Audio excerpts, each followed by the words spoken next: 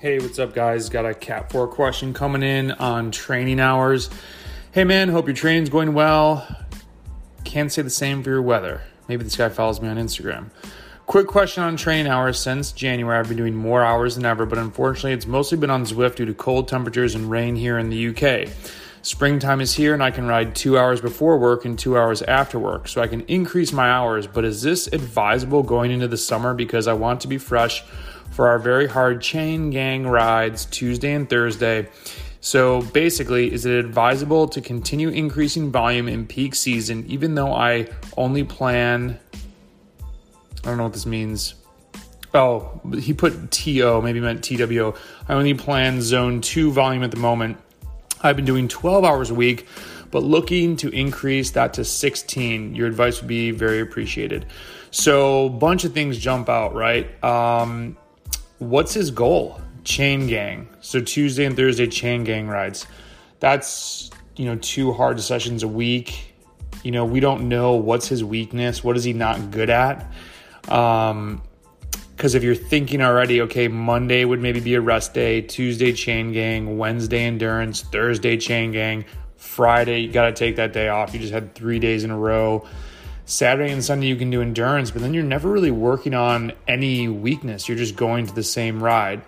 Now, maybe he's been working on stuff previously and this is like just his race season, but what's his long-term goal? Where are we really trying to take this thing? The other thing is 12 to 16 hours. Oh, it's only 4 hours. That's a 16.5% increase in training. That's a lot.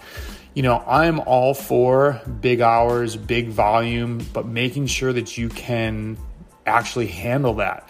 You don't want to wreck yourself. And I think when we always talk about you don't want to crack yourself, I don't use overtrain, the term very often, because true overtraining is a really serious problem.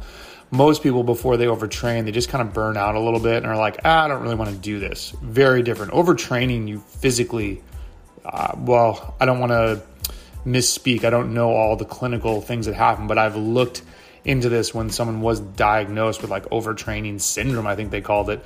But I could even be wrong with that name that they gave it. But it's you've really, really wrecked yourself. So sometimes people fizzle out. So I would say, hey, why don't you try 12 hours, 13 hours, 14 hours? My question is, what do you do on that fourth week? Are you resting? Are you doing a 7 to 8 hour easy week?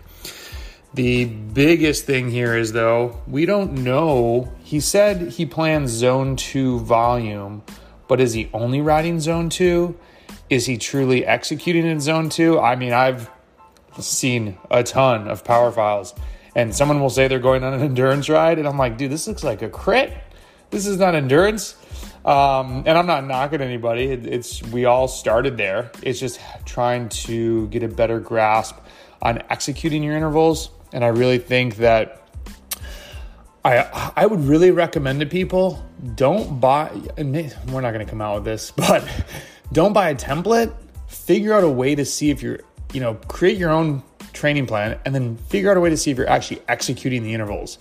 I don't know if I put that in the AI video, execution matters. I talked to Trevor Connor a while. I got to reach out to Trevor for a podcast. And he was like, man, how often do you see people, you give them a tempo interval when they first start and it's just not good.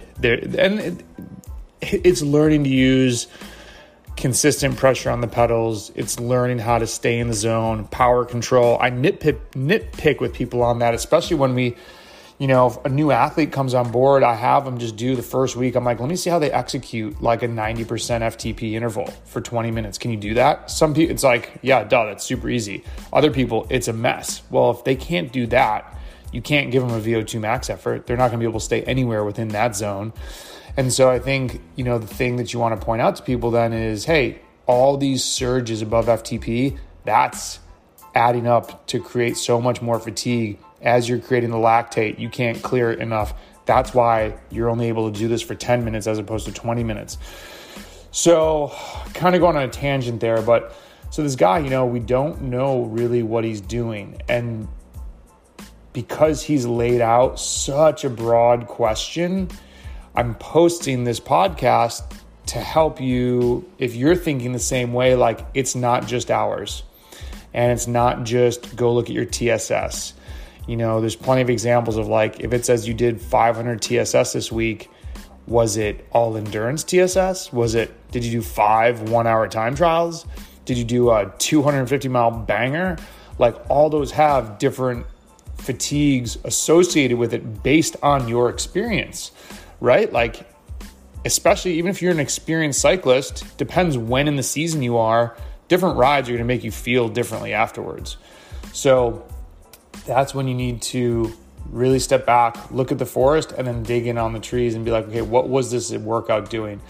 And that's why, Cody in his podcast, he doesn't really even use the performance manager chart anymore for people that are polarized because they never go negative with TSB. That doesn't mean they're not training, right? Got to use all these different metrics to paint the full picture. And you need to use all of these different inputs that you're putting into the algorithms and everything to get a better sense of what you're really doing. So I would say to this guy, hey, you got to look at what are your weeks truly consisting of? Are you really executing also what you're saying that you're doing? Your hours, only step up a little bit, 12 to 14. What's that? 14 minus 12 over 12. Well, that's a 16% increase. So wait, 16 is a 33% increase. Holy cow, it's even worse than I thought. Can't do math this morning. But yeah, so yes, you could increase time, do it in a small manner, and then really figure out what are you actually doing. See you guys. Sorry. Let me know if this one was horrible because it's kind of just tangent-y. Bye.